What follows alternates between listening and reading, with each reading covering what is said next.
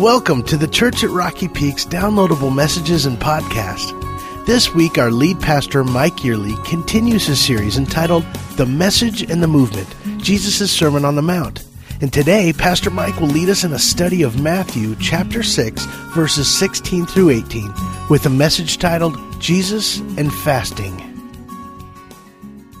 Well, good morning. You know, that was Lynn Johnson. Neil Johnson's on staff here. I think I'm going to start calling him Lynn's cute boy from now on. It's like, hey, cute boy. You know, like, well, yeah, yeah, pretty much, yeah. Lynn, I'm not your cute boy, all right? Just so we're clear on that. I don't do the cute boy thing. Hey, just wanted to thank you so much for praying for me this week. I've got so many cards and letters and emails.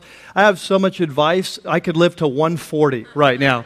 And it was just really helpful, your love and affection, and some of it actually paid off. We had someone here who referred me to someone down in Orange, the city of Orange, and I think we might be onto something of what might be causing us. So I won't bore you with all the details, but just it's a good thing I go down on Monday. They put me out for a little bit and do a scope of my esophagus and so on, but they think they might know what's causing this. So that'd be great, you know, if they did, and it could be a minor thing, and just then allow my nodules or my vocal cords to heal up. So thank you so much for your prayers. Please keep them up. That procedure is 11 o'clock, and it's only supposed to be 5 minutes, and so, but still, they're sticking something down your throat, so, you know, I'm not real excited about that. Anyway, my name is Pastor Mike, and if this is your first time to Rocky Peak, special welcome to you.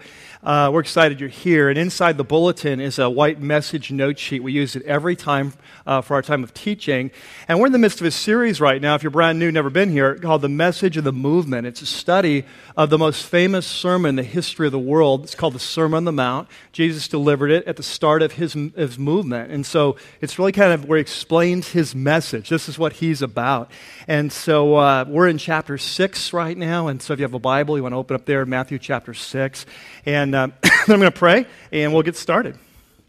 Let's pray together. Father, thank you so much for what you're doing at our church. Thank you what you're doing in our life. God, we just sense that we're just coming alive in new ways as a people, and it's all because of you, God, and just the supernatural things you're doing. Lord, there are people here that are just brand new coming to Christ. There are people here that have been Christians a long time but are coming alive to you in new ways. And God, we're just so thankful. And so today, we just want to come one more time and ask you again to come and be our teacher, to be our leader. And we just want to say that we are your people, and we're here to learn, and we're here to listen, and then to obey. And so we pray you'd teach us in this time. We pray in your name. Amen. Well, the story starts, it was a fall day. It was maybe the end of summer, start of fall. And he made the decision to leave his hometown in the north and travel, make the long journey to the south towards the Jordan River, where the whole nation was going out to be baptized by his cousin, John. And we're not sure how many days it took him to get there, but he eventually arrived, and John was surprised to see him. And when Jesus asked his cousin to baptize him, his cousin looked at him, he was really shocked and said, "Are you kidding me? If anyone should be doing baptizing, like you should be baptizing me." And he says, "No, John, it's just the right thing to do. Let's just do this." And so John finally agreed, and they went out in the water. And of course, no one really knew Jesus at that time. And so it wasn't like everyone was paying that much attention.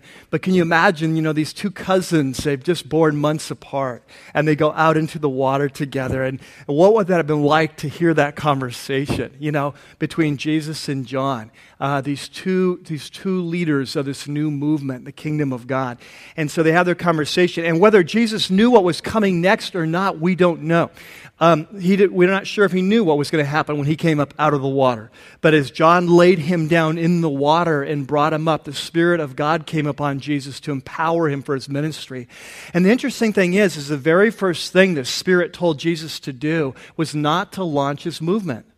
The first thing that he told them to do was to go out and go continue further south down to an area the locals called the wilderness. Now, this is a part of Israel that's barren. It's a yellow earth. It's limestone that's decayed over time. It's jagged peaks. It's barren mountains that run in all different directions. The sides of the mountains look like shingles off a roof because the limestone is layered in. Amen. God bless you.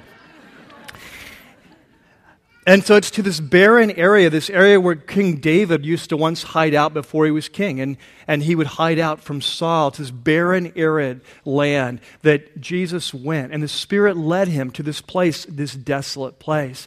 And if you ask the question, why would the Spirit lead Jesus to such a desolate place? The answer is pretty clear. It's because this is the one place in all of the land of Israel where he would be absolutely alone. There would be no one there to bother him. And for the next month and 10 days, he would spend there one-on-one, just he and his Father. And we don't know a lot about that time. We don't know exactly where he stayed. We don't know if he slept out under the stars or if he rented a Bedouin tent. Or we don't know if there was a cave there that he hung out and made his own for those 40 days. But think of that. Today is July the 8th, right? Let's jump ahead. Let's move to the middle of August. That's about the time that he would be there one-on-one with his Father. And so there's not a lot that we know about that time. We don't know what he did during the long days, the end of the summer, the start of the fall. We don't know what he did during those long, early fall nights, sitting around the fire by himself for over a month. Did he study the Word? Did he hone his message for the message of his movement? Was it just a time of prayer? We don't really know exactly what he did, but here's one thing we know about that time in Jesus' life. We know that when the Spirit sent him into the wilderness to pursue his Father, to hone his message, to prepare for his movement, and to do battle with the enemy, we know this one thing, that the Spirit was very specific, that part of his preparation was to not eat voluntarily for 40 days. See, fasting was the spiritual discipline that God used to prepare him for his ministry. And so today we're going to be talking about the spiritual discipline of fasting. My hunch is that most of you have never heard a whole message on that. It's something it's kind of become unpopular or whatever in Christian circles. And yet it's something that Jesus seems to assume that we'll do. Now we're in a passage of Scripture that starts in Matthew 6 and verse 1 and goes through verse 18, right? We've been here for 2 or 3 weeks. If you've been here, you know the main message of this section is very simple. That Jesus is talking about spiritual disciplines, things that we can pursue in our lives to pursue God, things that we can do to grow spiritually, things like giving to the poor, things like prayer, things like fasting. And in every one of his illustrations, Jesus' main point is the same, that here at Rocky Peak, as his followers, that Jesus is asking us not only to do the right things, but to do them for the right reasons. And the right reasons is never to impress people in our life group. The right reason is never to impress the people next to us. The right reason is always to pursue God and to grow deeper in Him and to meet Him. And to learn to live our lives for, as we've said, the audience of one, not to live for the approval of others. We want to break the addiction to the approval of others. And so he's given us these 3 examples. What does that look like in the area of giving to the poor? What does it look like in the area of prayer? And today we come to the area of fasting. So what we're going to do is we're going to take some time looking at this brief section where Jesus talks about fasting. And then as we've done throughout the Sermon on the Mount, we're going to use this as a launching point, a jumping off place where we can say, what else does the Bible say about this important topic, okay? And so let's take our Bibles. Let's go to chapter 6 and verse 16. Just 3 short verses.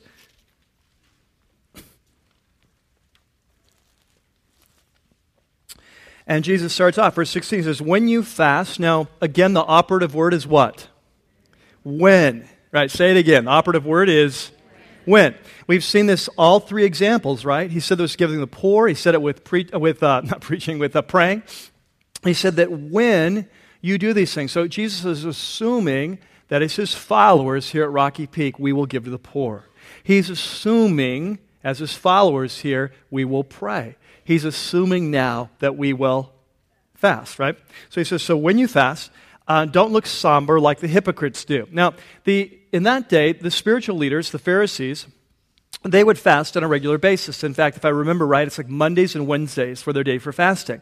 So 2 days every week they'd fast, and it might be Tuesday, Thursday, but you get the idea.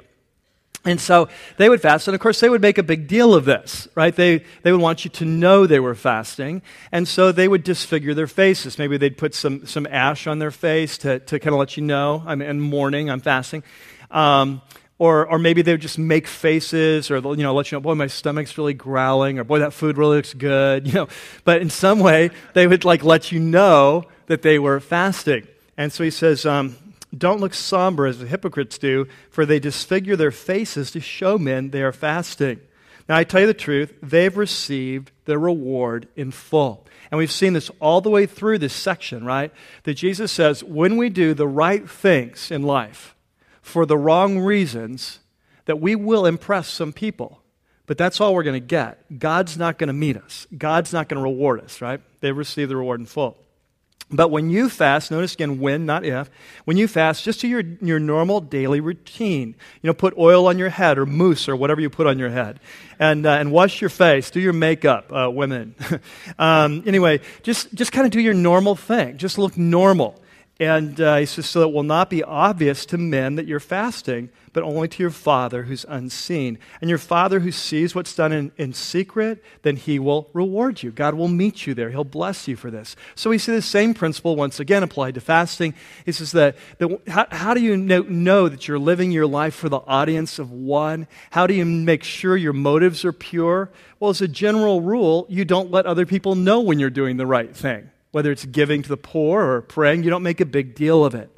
Now, throughout this series, or this section, we've seen over and over again that Jesus uses extreme examples. Every time we've said, now look, there's exceptions or whatever. This is a general rule of thumb. So he says, when you give to the poor, don't let your right hand know what your left hand's doing. We said, that doesn't mean you can't write a check because someone somewhere will know your name. We said that when you go to your room and pray, it doesn't mean you can't pray in public. We had examples of that from the Bible. Same with fasting, that there are times when you fast that people are going to need to know. Like in your family, for example, they're going to need to know that you're fasting. It's going to be kind of weird on day 3 if I'm just not hungry. I don't know, And so, so your family. Sometimes you're going to pray as a team, like a prayer team. Well, hey, let's fast over this issue, and they're going to know. Sometimes for teaching purposes, you need to if you're teaching on fasting, you need to say, okay, here's a lesson I've learned, and of course, this is what Jesus did because he fasted for 40 days. But how do we know that, right? He must have told his disciples, right? And we know it in the book of Acts in chapter 13. We have examples of a group we'll look at later that they fasted. We have their names. So it's not some carte blanche thing that no one should ever know, your thing. But his general rule of thumb is you shouldn't let people know. Keep it quiet because this is the best way to make sure your motives are pure, right? So that's the rule of thumb. Now, okay, so that's the passage that Jesus talks about fasting. And like I said, I want to jump in and kind of use it as a springboard to talk about fasting because here's my hunch.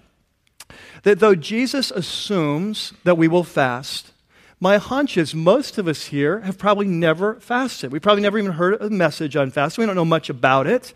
It's kind of weird. I want to do something out of order here, okay? I want you to go take your note sheet. Would you jump to point number 5 on your note sheet? I think it's on the very back.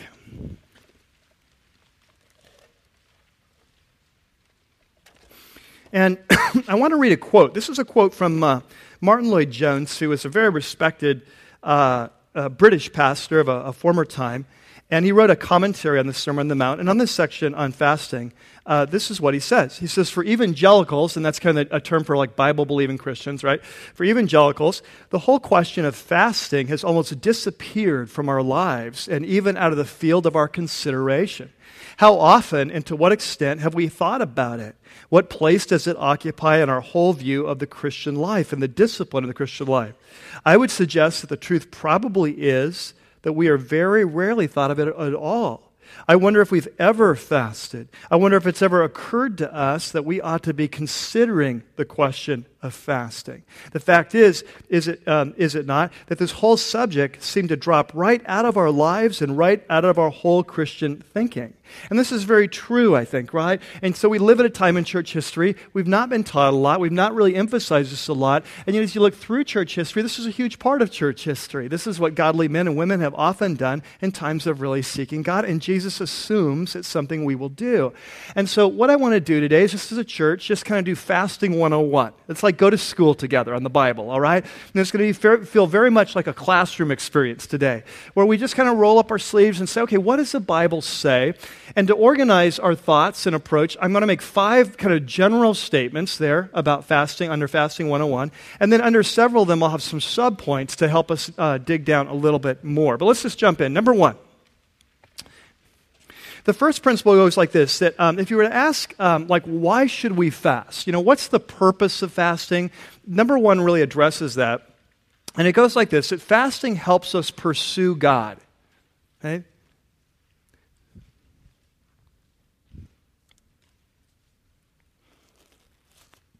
In other words, there are times in our life where we really need to seek God. You just have a sense in your heart, man, I'm hungry for God. I'm hungry to grow in this area. I need an answer to this situation. And there's just a hunger in your life to really pursue God and connect with God. And fasting is one of those tools that God has given us to help us pursue God, you see, to seek after God. Now, the interesting thing is, if you were to read your Bible and you were to look for a verse that were to say, why should I fast? There is not one verse in all the Bible that says, here's why you should fast. Here's how it works, okay? Not one verse. So what we really have to do to figure this out is kind of put on our detective hats, and we just have to say, okay, let's pretend we're a detective, and let's do a case study approach. Let's go through the Bible and look at the case studies of when did people fast and look for clues as to why did they do it? What was it about? And so there in your note sheet, I have a section called Why Should We Fast? And I want to organize it, and what you'll see, like if you were to Google the Bible on this, why should we fast? The Bible would answer back to you, there's kind of 3 reasons, right? 3 primary reasons that show up in the Word. So let's jump in. Number 1, why should I fast? Number 1, fasting shows that we're serious. It shows God that we're serious. Fasting is a way, in a sense, of kind of getting God's attention. Now, obviously, God knows before we ask on that, but you'll see what I mean. It's sort of a way of getting God's attention, and God, this is a big deal. I really need to hear from you on this. I need to connect with you on this, whatever this issue is. Let me give you an example. How many of you have little kids? Can I see your hands? Okay, quite a few. How many of you have little grandkids? Okay, some of you that. How many of you know a little kid? Okay, good. One last question. How many of you ever were a little kid? Okay, so pretty much we're good with this. All right. I want to make sure I could use this illustration.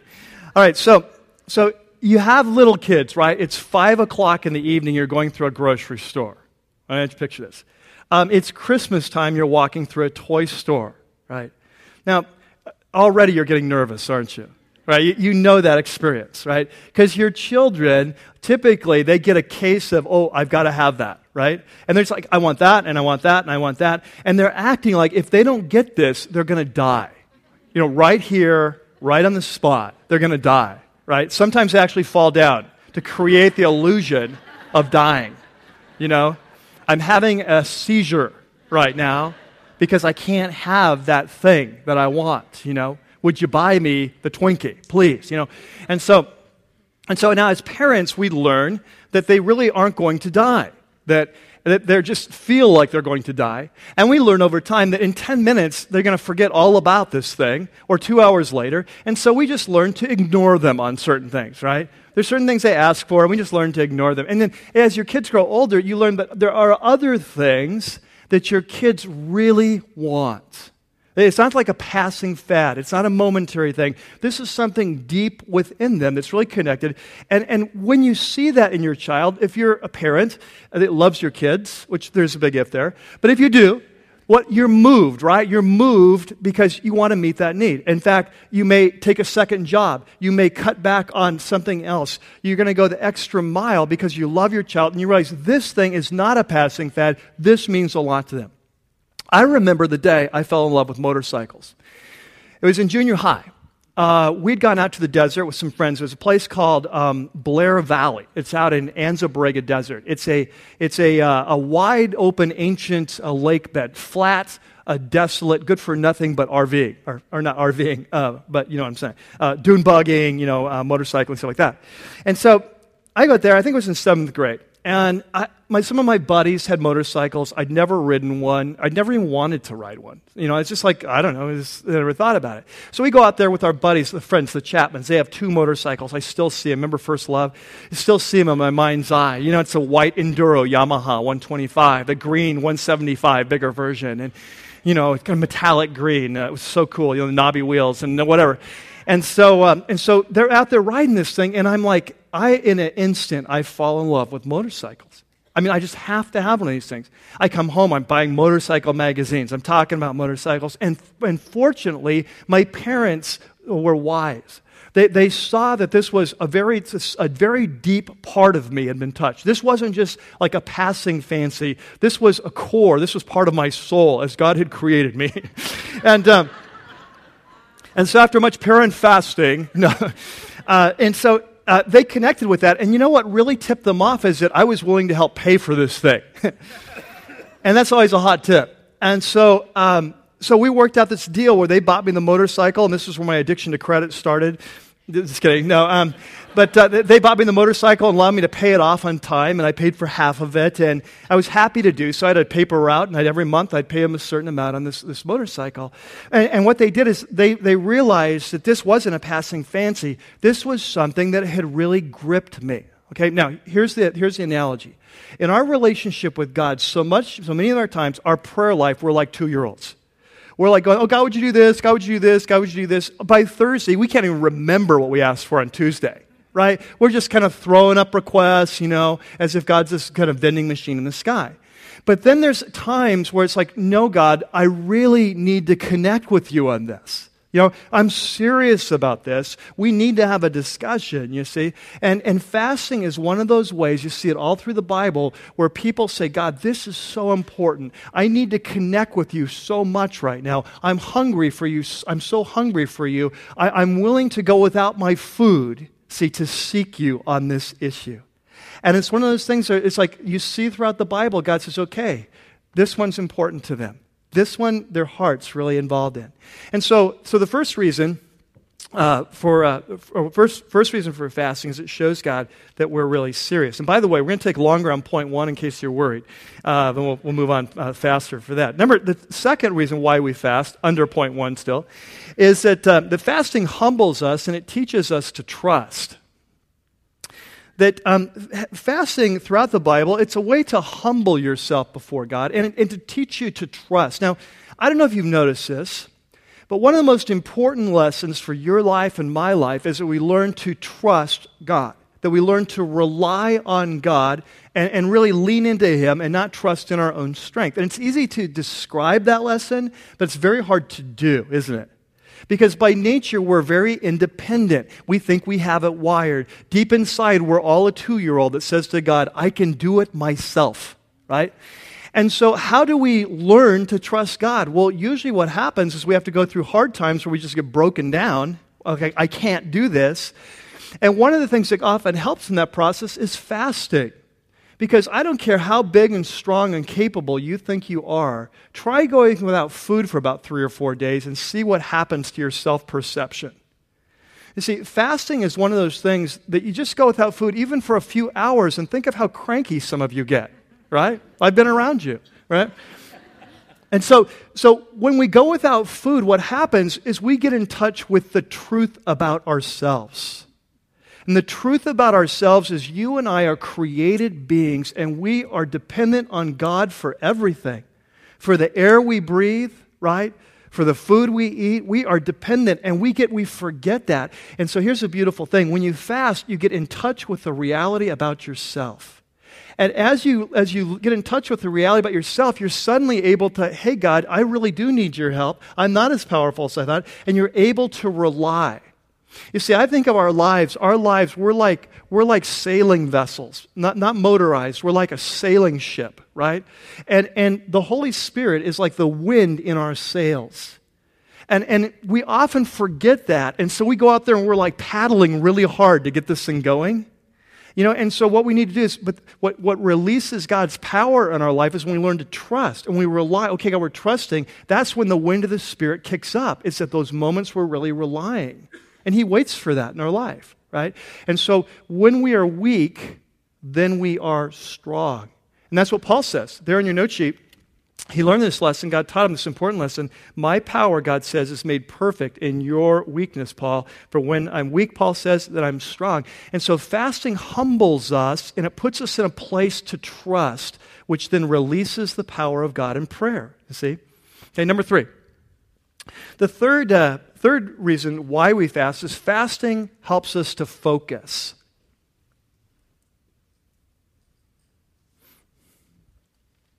Now, I don't know if you've ever noticed this, but as human beings, have you ever noticed we have a tremendous tendency to get distracted easily? That, like, you can hear a sermon, you get your priorities down, and 5 minutes later, it's like out the window, like, now, what was that? Right? And it can happen even in the midst of crises. Something's going on with your son or daughter. Something's going on in your marriage. Something's going on in your church. And you really want to be praying about it. You want, God, I want to focus on this. But you tend to get distracted. Well, fasting helps to focus us because every time your stomach growls, it's like, oh yeah, right. That's why I'm doing. And so I'm going to pray for that thing. See, fasting and prayer always goes together. Now, a lot of people, another thing that fasting does is it creates time in our day to pray. Because we spend a lot of time, right, preparing meals, cleaning up from meals, eating out with friends. And so just try, if you fast for a day, all of a sudden it's like you have an extra half an hour here, an extra hour there. You have time to really pray. Another way it helps us to focus is that most people will report this. In fact, if you read the books on fasting, they'll always say this, that most people who fast, there's a sense of spiritual awareness that happens. There's an increased sense of spiritual awareness. You're more aware of the presence of God, and so you're able to focus on your relationship. Most people will report that even after 3 or 4 days, after fasting, since your stomach shuts down, you're no longer hungry. And you have more blood going to your brain, and so there's higher mental alertness. Most people will report that there's sort of a spiritual euphoria almost that can come oftentimes. So God just seems very present, and so as He's very present and you seem closer, you're able to pray more effectively, okay? Now, I've got to say this, though, because of truth in advertising. None of those things happen to me. Those really cool things I just described, none of that happens to me. So I've always said that someday I'm going to write a book called The Alternate Guide to Fasting. Because when you read these books on fasting, they always say this, okay, these amazing things are going to happen. It's like you have a problem with temptation in your life, you need to fast. You'll get the power you need. You need an answer to prayer, fast. This is what happen. You want to draw close to God, wow, fast. And boy, you're going to feel so close. And I just got to tell you that in my own life, I just want to be real honest with it because I think some of you will experience this and then this will help. It's not like that at all. What happens to me is when God calls me into a fast, and we'll talk more about that later, but when I feel God calling me to a fast, what I'll feel like is I'll feel a sense of God's presence before I start the fast. I'll feel a greater heightened sense of His presence calling me to the fast, creating a hunger, if you will, to fast. Once I start the fast, He usually says, bye-bye, see you later. Don't get a lot usually. Not a lot of sense of God's presence. I'm always hungry. It never stops. Maybe not as hungry after 3 or 4 days as the first, but it makes me mad at these books. It's like, this is not true. This is a lie. You do not. I'm just going to be hungry. No special sense of mental alertness. That just doesn't happen, But here in my life, here's what I experienced with fasting. Is that when I feel like God calls me to go on a fast, that what typically happens is like within 2 or 3 weeks, usually after the fast, something breaks loose in the spiritual realm or the physical realm that I've been fasting about. For example, when our youngest daughter, Bree, was 2 years old, so she's 23 now, and so 21 years ago, we had just bought our first house. And you know how it is when you buy your first house, those of you who've done this, usually you're stretching to get into it, right? Can we make the payment? And so we had stretched to get into this house, and 2 weeks after we move into this house, Lynn hurts her back. Now, she's a nurse. She hurts her back, and she has not ever been able to return to that kind of nursing again. So it was pretty bad. And so all of a sudden, we're in this new house. I'm not getting paid very much. There's no way that we can afford to keep this house. And so I go, what's this about? We're in this new house. We don't have the money we need to stay in this house. And so what should we do? And I really felt God was saying, set aside some time to pray and fast over this. And so I did. And I began to pray and fast. And at the end of that time, about 2 weeks later, and this happened, and honestly, I don't know, maybe it would have happened anyway, right? Maybe it would have happened anyway, I don't know. But this is what I'm saying. In my life, it's a pattern, tends to happen. About 2 or 3 weeks later, we find out that at the time we were on California state disability, right, which goes for 6 months. But then after that, you're sunk. And so what I found out is the hospital also had a private disability policy, and that would cover us for 3 years and provide 60% of our income for 3 years. And over that 3 years, God increased my income to a point where we didn't lose the house. And that all happened like right after the fast. It all came together. Now, would it happen? I don't know. But what I'm saying is that's very typical that for my life, so I'll feel called to fast. Don't feel a sense of, wow, so close to God during the fast. But afterwards, you see something break loose that you needed to have break loose, okay? All right, so that's kind of the why of fasting. Let's go to the second principle, and now we'll kick up the speed. The second thing when we turn into the Bible, when we talk about fasting, is that fasting turns up in times of need. This really addresses the when question. When should you fast? We talked about why you should fast, but now when should you fast? And what you find in the Bible is that typically in the Bible, people don't fast just for their personal growth. Now, I'm not saying this is a bad thing to do. There's been times in my life I've done this for seasons where a day a week or 2 days a week or whatever. So you fast just to draw close to God and to grow. You feel called to do that. So I'm not saying that that's not a good thing to do. All I'm saying is when you go to the Bible and say, what does the Bible teach about this? What the Bible teaches is fasting always shows up in times of need, times of crisis, okay? And they're kind of special occasions. Like fasting's not the norm. It's kind of a special occasion thing you do. And so there in your note sheets, a section called When Should We Fast? And there's like 3 times that tends to show up. Number 1, the first time when you see it is during times of repentance. Okay? That in the Bible, that fasting tends to show up when you've been far from God and you want to get back with the Lord in your life. And fasting is an aid that helps you to press into God and to seek God and say, God, I want to be one with you again. I sense, a need to come back to you, and I want to show you I'm serious, right? And so, for example, there's from the book of Joel, there's a Bible reference there where the nation of Israel is far from God, and Joel the prophet gets a word from the Lord, and here's what the Lord says. Declare a holy fast. Call a sacred assembly. In other words, get everyone together. Summon the elders, so get the leaders together, and all the people who live in the land, all the people together, and bring them to the house of the Lord your God. All come to the temple. And he says, and cry out to the Lord, even now, declares the Lord, return to me with all your heart, with fasting and weeping and mourning. And so you can see that fasting often shows up as a way, God, we are serious about this. We've messed up our lives. We want to get back with you. Please hear our prayer. Come to us. We're seeking after you. And you see that fasting shows up. A second time is during times of crisis. That fasting often shows up in times of crisis. For example, in the Bible, there's a story there on your note sheet, a verse, 2 Chronicles 20. It's a time where King Jehoshaphat is king over the southern nation of Israel called Judah, and he gets word that he's being marched on by a huge army. They're greatly outnumbered, and he's freaking out. It's like, this is really scary. We're going to get wiped out. And so it says in verse, right there in your note sheet, some men came and told Jehoshaphat, a vast army is coming against you from Edom. That's to the east. And alarmed, Jehoshaphat resolved to inquire of the Lord. God, I want to seek you in this. And he proclaimed a fast for all Judah. So the king issues an edict. Hey man, it's high alert, spiritual high alert. We are all seeking God. We are going without food. We're fasting, right? And the people of Judah, they come together to seek help from the Lord. Notice that. They're seeking help from him. It's crisis time. And indeed, they came from every town in Judah to seek him. And sure enough, God answered and miraculously rescued them. Okay? A third time you see fasting show up in the Bible is in time when you need direction. Time in your life, you really need to hear from God. You need direction. You're going through a situation. You need God to direct you. Often this shows up during times of transition.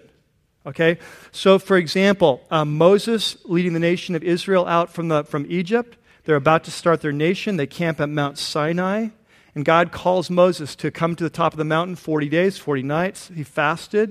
It was a time of transition where God was giving direction for the future of this new nation. We saw it today in the story of Jesus. He goes and is baptized. He's ready to start his ministry. There's a 40-day interlude, time of transition. He goes to the wilderness to seek God, right? It's a time of direction, a time of seeking the Lord. We see it on your note sheet, Acts chapter 13. The church of Antioch is seeking God about their future.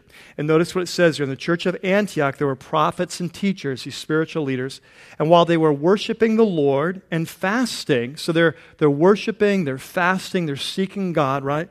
And then the Lord speaks to them. And he says, I want you to set apart for me Barnabas and Saul, two of their top spiritual leaders in their church, two of their top pastors. So I want you to take two of your top pastors, Barnabas and Saul, later became Paul, right? And I want you to send these guys out to start new churches. So he says, set them apart for the work to which I have called them. So notice, after they had fasted and prayed, they placed their hands on them. And so often fasting shows up times where God wants to give direction, and often during times of transition. Several of you know, a lot of you were here when we first came, a lot of you weren't, but when Lynn and I first came to Rocky Peak, about 2 years before that, there was a time in my life where I felt like God was leading me to go on a long and extended fast. I didn't know why. I just felt He was creating a hunger in my heart to seek Him. And often I think of fasting as like a hunger for God. It's kind of a weird thing. It's sort of like Jesus talked about, we'll talk about this later, but that man does not live by bread alone, but by every word that comes from. And so you're hungry to hear from God, and the only way of satisfying that hunger is like giving up your food, so to speak. And it was a time in that I just felt a call to go on this extended fast. And during that fast, not knowing what it was about, I just felt very called to do this. During that fast, one of the things that God spoke to me, similar to what's happening here, right, in Acts 13, God spoke to me and said, in 18 to 24 months, you're going to go through a major life transition. I didn't know what that meant at the time, but it was a time of direction, right? It was a time of preparation. And so some of you know the story that when the first time we ever came to visit Rocky Peak, and I didn't piece this together until later, first time we came to Rocky Peak was the night before the start of the 18th month. And then it was to the day, 24 months, 2 years to the day that we felt God calling us to really, okay, pursue this. This is what we want you to do. I want you to pursue this. And so now it all makes sense. But God was preparing us for a life change, right? And so it was a time of direction. And so those are times in the Bible we see when we should fast. Now, the third point is that fasting shows up in several different shapes and sizes.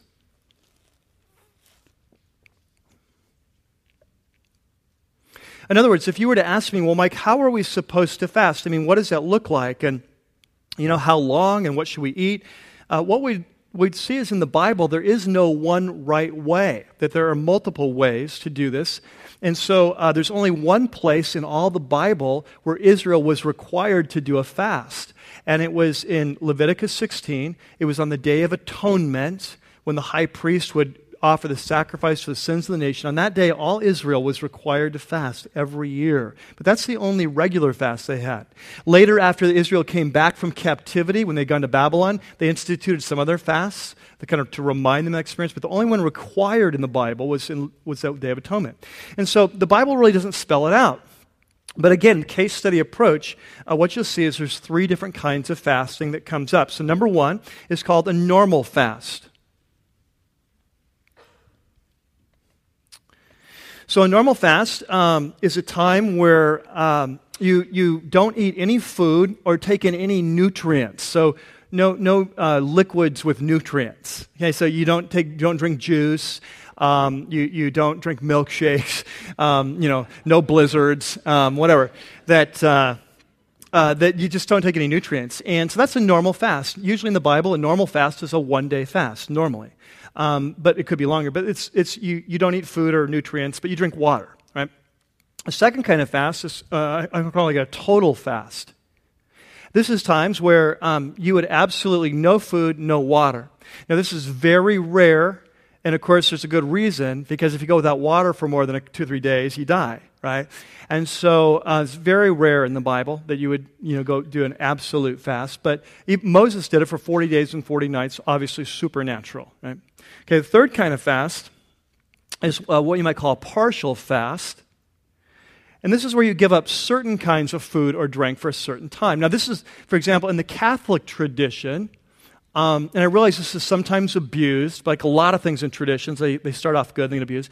But in the Catholic tradition, this is the idea behind Lent, right? Lent is that 40-day period before the resurrection and before Easter and all. And so you give up a certain something, to remind you that the resurrection and the death of Christ is coming, to prepare your heart to be thinking in a prayerful attitude. And so that's the idea. But in the Bible, you see example of this. In the Old Testament, Daniel does a partial fast. He's seeking God on something. I put this note on a verse there, Daniel chapter 10. It says, "At that time, I, Daniel, mourned for 3 weeks." So it was a 3-week fast. "And I ate no choice food, no meat or wine touched my lips."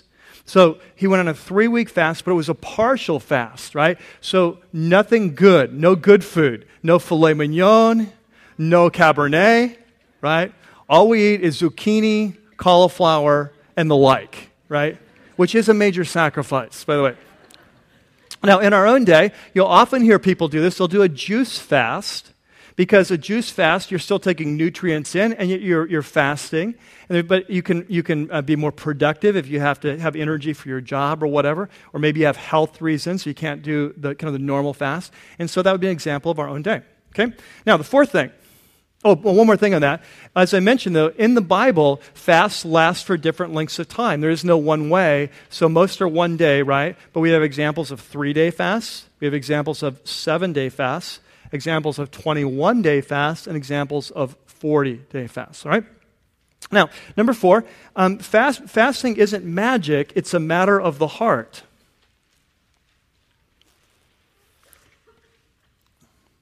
Now, this is really important because often when you read a book on fasting, it makes it sound like all these amazing things are going to happen. There's almost this impression that's created that if you fast, it's almost like God is obligated to answer you, because you're showing him you're really serious. And so it's almost this Coke vending machine view of God. And we always have this natural tendency as human beings to take a relationship with God and turn it into ritual, right? And we talked about this last week with prayer. If I just say the right prayer, the right amount of times, the right words, and God will for sure. And that happens with fasting. That, hey, I'm fasting, I'm showing God I'm serious, so God has to answer. Almost like it's a little magic thing we do. And of course, fasting's not about that. Fasting is about pressing into God. It's about seeking God and God's will. And God, I want to connect with you, and I want to know you, and I want to know your mind on this, and I want you to ask you for this thing. So it's really pressing into God for his will in the situation. It's not just like, okay, our little manipulative thing. Now, the nation of Israel would often get into major trouble with this, because what they would do, they would go be living in high-handed sin, right? Living in disobedience.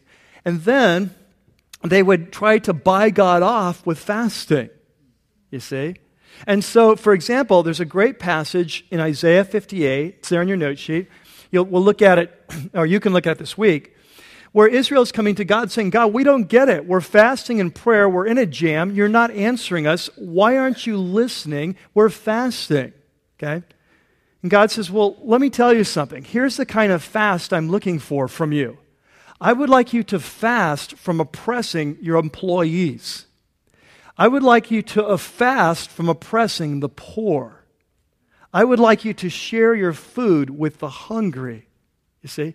And God says, you're violating all my will, and yet you're asking me to bless you, and you think just because you're fasting, somehow it's going to turn to like the magic key that unlocks the door. He says, get your act together. Follow me, obey me, and then I will respond to you. All right? So fasting is never a replacement for a heart that seeks after God. It's an aid, right? Now, number 5, the last one goes like this. Fasting works best when it's led by the Spirit.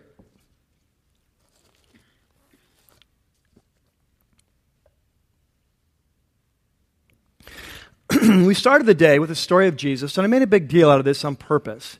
That when Jesus came out of the water, he went into the wilderness. It was very clear that the Spirit led him to do that. And all 3 gospel accounts, Matthew, Mark, and Luke, they all make a big deal that this whole idea of going to the wilderness for 40 days to seek God and to do battle with the enemy, it was not Jesus' idea. Very clear. It was the Spirit's idea. It was his first command when he came out of water. This is what you're supposed to do, right? And what I found in my own life is that, and here again, I'm going to get very personal. Okay, I'm just going to share with you candidly, like I did last week on prayer. I want to share in my own life on fasting, all right? Because I think it might be helpful. And again, if it's not helpful, if you've got a better way, great. God bless you, okay? But if it's helpful, that'd be good. So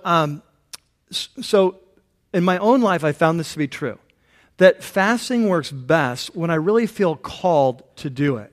That, in the book of Nehemiah, Nehemiah has this posh job working for the king of Persia. And he uses the phrase, Nehemiah says, God put it in my heart to travel back to Jerusalem and live a life of hardship to build the walls of Jerusalem. He uses that terminology. God put it in my heart. He created a desire and a passion to do this thing, even though it was going to be a great cost, right? Well, for me, I find it works best when God puts it in my heart to fast. He creates a hunger in my heart to fast. And it really is like a hunger. When I first started fasting, when I was a young Christian, I had read a book on fasting. And if you ever do this, it's so inspiring. You get done and like, this is the solution to all of my problems. Where have it been all my life? It's free me from temptation, a new power, connection with God, presence of God. It's be amazing. New gifts to be released. It's going to be amazing. And so I read this book. I get all fired up and I say, I'm going to fast. And since I've always been, as my wife says, a poor, not sift person, that I decided I'm going to start with a 3-day fast, which is probably not the best. But anyway, I decided 3-day fast, and so I start fasting, and I'll tell you, it was the most miserable experience of my life. Now, can I hear an amen? It's like, yeah, it was just horrible. All I thought about the whole time was eating, what I was going to eat, when could I start eating, how many hours until I can eat, right? It was like no sense of the presence of God. No sense of closeness to God. No sense of power. It was horrible, right? And so after doing that, the highlight of the fast was coming off the fast. I still remember it, I have very few memories of my youth, but I remember this. It was a Wednesday night. The place was called Foster Freeze. I remember what I had. I had 2 grilled cheese with bacon sandwiches. I washed them down with a side order of taquitos with guacamole and a root beer freeze. It was the best meal of my life. It was amazing. That was the highlight of my fasting experience, right? So I made a deal with God. Now, I'm not saying you should make this deal. Just share my story, right? So I'm not sure he'll go with you for this deal. But this was a deal I made. The deal I said, God, okay, after doing this 2 or 3 times, I've done this several times. And it was just every time was horrible. And then I tried it and it'd still be horrible. So I made this deal, and the deal was, God, I am never fasting again. That's my deal. But I put an asterisk on it, unless you specifically call me to do this. If you let me know, then I'm in. Other than that, I'm out. So years went by, no fasting. Wonderful. Great, life was good. Okay, then comes the fall of this particular year, and God begins to create a hunger through a series of events and putting a hunger in my heart to seek Him in fasting. I was very clear on it, very clear. And I tell you what, as I entered into that fast, it was totally different than all my other experiences. Someone asked me last night, was it easy? I don't know if easy is the right word, but it certainly wasn't hard. It was a sense of being empowered, a sense of peace, a sense of conviction, a sense of, I just knew I was supposed to be doing this. I had the power to do it. And it wasn't about my agenda. It was about His agenda. It's like, God, whatever you have, I'm just seeking you. I'm not looking for anything. I just want to obey you in this. You put it in my heart, and I'm going to trust you for whatever the results are, right? And I entered into that. It ended up being a pretty long fast. And here's the thing. That at the end of it, about 3 weeks later, I had an amazing encounter with God that marked me for the rest of my life. And if you were to ask me to this day, okay, trace your spiritual history. Talk to me about times in your life where God showed up and changed you in a powerful way. In fact, if you only had one time, could you give me the one time? It would be that time, right? And what I found in the subsequent years, and it was many, many years ago, is I have the same deal with God. Is that anytime you want me to fast, let me know. Other than that, I'm not doing it. And he's called you to it many times, and that's typically what happens, is there's a breakthrough of some sort that happens as a result of that fast. And so the New Testament gives us a lot of latitude on this, as you're trying to figure this out for your own life. On the one hand, Jesus says clearly when you fast, right? He seems to assume it. There's another passage, I want you to write it down. It's in Mark chapter 2, it's not on your note sheet, where Jesus also seems to make that same assumption that his disciples will fast, okay? So that's one end. On the other side of things, though, in the rest of the New Testament, there is not one command in all the New Testament that commands us to fast. So it seems like we have a lot of latitude on this, right? And so what we need is to be in prayer. And I think for you, a first step, if this is something new to you, is just to say, God, okay, I want to follow you. Jesus, you seem to assume I do this. So would you teach me about this? I'm open. I'm willing. And if you put it in my heart and you show me, then I'll do that. Or you just may want to experiment with it. But there seems to be a lot of latitude. Now, I want to give you a couple other resources I think will be helpful. These were supposed to be on your note sheet, but I forgot to include them. They're on mine, but it's not real helpful for you. So let me give you 2 resources if you want to read more on this. And in your summer study homework this week, there's more on that. I've given you Isaiah 58. I've given you Mark 2, so there's plenty to look. But if you want to get some more, when do you fast? How do you fast? How do you prepare for a fast? How do you come off a fast? What about health concerns? Stuff like that. Here's a website. Now, I'm not going to give you the website because it's too complicated. I'm going to give you the title of the article. If you Google this, it'll come right up. Okay? So here it is. It's called 7 Basic Steps to Fasting and Prayer. Okay, 7 Basic Steps to Fasting and Prayer. And it's written by Bill Bright, who is the founder of Campus Crusade for Christ, who is a big advocate of fasting, and he's just done a great job of laying out the basics there, okay? The second resource would be a book that I'd recommend by a famous pastor and a very well-respected pastor in our country named John Piper, and it's called Hungry for God. And it's a book all about fasting. We're just hungry for God, and we press in. As we wrap up this thing, we started with the story of Jesus. It's very interesting to me that after 40 days of fasting, the Bible says he became hungry. Probably his digestive system was kicking back in after being in hibernation. And it's at that moment that Satan showed up to do battle with him. And it's very interesting to me. The very first temptation that Satan got us to fall in the garden was with food, wasn't it?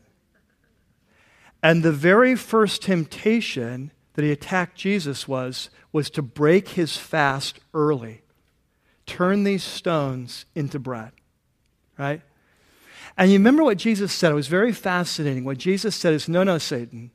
He said, man, he quoted from Deuteronomy 8. He says, man does not live by bread alone. In other words, human beings, we're not just physical creatures. We don't live by just bread alone. We're spiritual creatures, and we live by every word that comes out of the mouth of God. And there are times in our lives when we so desperately need to hear from God, His word in our life. We so desperately need to connect with God that the order gets reversed and we give up our daily bread so that we can seek spiritual bread. Does that make sense? We've become so hungry for God that we will reverse the natural order and we will say, I will give up my daily bread because I need to hear a word from God, because man does not live by bread alone, but by every word. And it's so interesting because after that temptation happens, the very next thing happens, Jesus ends the fast, Satan comes. In Luke's gospel in chapter 4, this is how Luke ends the story. The very next verse after that fasting story, there in your note sheet, chapter 4 and verse 14, says, Jesus returned to Galilee in the power of the Spirit. And so you see what happened is that God called Jesus away to spend time with Him, to draw close to Him, to prepare His message, to get ready for battle, to do battle with the enemy. And one of the tools God used to bring Him success was fasting. And the end result was He came out of it in the power of the Spirit. And this is what I've experienced in my life as well, is that when God calls us to a fast, and we seek His word and His will above even our food, that there's a power that's released through that, right? A power that's a power of the Holy Spirit in our life. Let's pray together. Father, we want to be a congregation that is hungry for you. And God, we would just pray you would teach us in this. And what we would ask, God, just very simply, is that you would show us and teach us as a congregation. And for even if of us here right now, there may be some that you are even calling right now this week to enter into a fast on some particular issue. We would ask, Lord, simply that you would be clear with us and you put that in our heart. You would teach us. We don't want to get out there on our own. And we pray, Lord, that you would be clear with us and that as we experiment with this, you would show us more and more what it means to give up our daily bread because we're so hungry for you and your will and your kingdom. We pray this in your name. Amen. We want to be a church that is hungry for you, that doesn't live by bread alone, but by every word that comes out of your mouth. And so today, Lord, we just pray that you'd come and meet us and teach us about this, that we be a church that knows how to rise up and to run after and to pursue you. We pray that you'd respond, Lord, as your word says, that when we seek after you with all of our heart, that we will find. And so we pray that we would find you here at Rocky Peak. It would be a place, Lord, where we experience you in fullness and in power. Part of that, Lord, as we seek you, not only with prayer, but at times even in fasting. We pray this in your name. Amen. You know, this week, as the Lord would have it, I got an email last week from Pat Nepley, who's our director of children's ministry, and I just hope you know how blessed we are to have Pat here. She's unbelievable, and I'm just so thankful for Pat. And she's not here, but we'll tell her she clapped, you know. Yeah, but seriously, she's an amazing woman. But anyway, I got an email from Pat last week. It was sent to staff and maybe some of you in VBS. I'm not sure who it all went to. But, VBS is starting soon. And this Friday, Pat has called a fast, a day of fasting, coincidentally. Not, preach. There was no connection here. But she's called a day of fasting and prayer for our VBS. That God would show up in an amazing way and touch the life of our kids and begin to raise up this next generation of warriors, for Him, for His kingdom. And so I just put it out there for you that if you, as you're thinking about that and praying about it, if God puts that on your heart this week to join Pat and her staff, that's going to be on Friday, just to know that they will be fasting and praying. If you would like to join them, it's an opportunity as God leads you. So you just want to make you aware of that. May this be a great week for you. May it be a time that whether you eat or fast, you experience God's presence in your life. That when we eat, we rejoice in the goodness of our God. And that's the norm, right? And when we fast, we acknowledge that there's something more to life than our flesh and blood. That there is the Spirit that we need to connect with. Amen? And so whether you eat or fast, may the Lord be with you this week, and we'll see you next weekend. God bless. Well, that's going to do it for this week's message. We hope you've enjoyed it as much as we have putting it together. Please visit us at rockypeak.org, where you can download more messages or have your questions answered. Remember, you can subscribe to our weekly podcast for free by searching for The Church at Rocky Peak from within the music store in your iTunes software. For lead pastor Mike Yearley and everybody up here at the Peak, thanks for listening.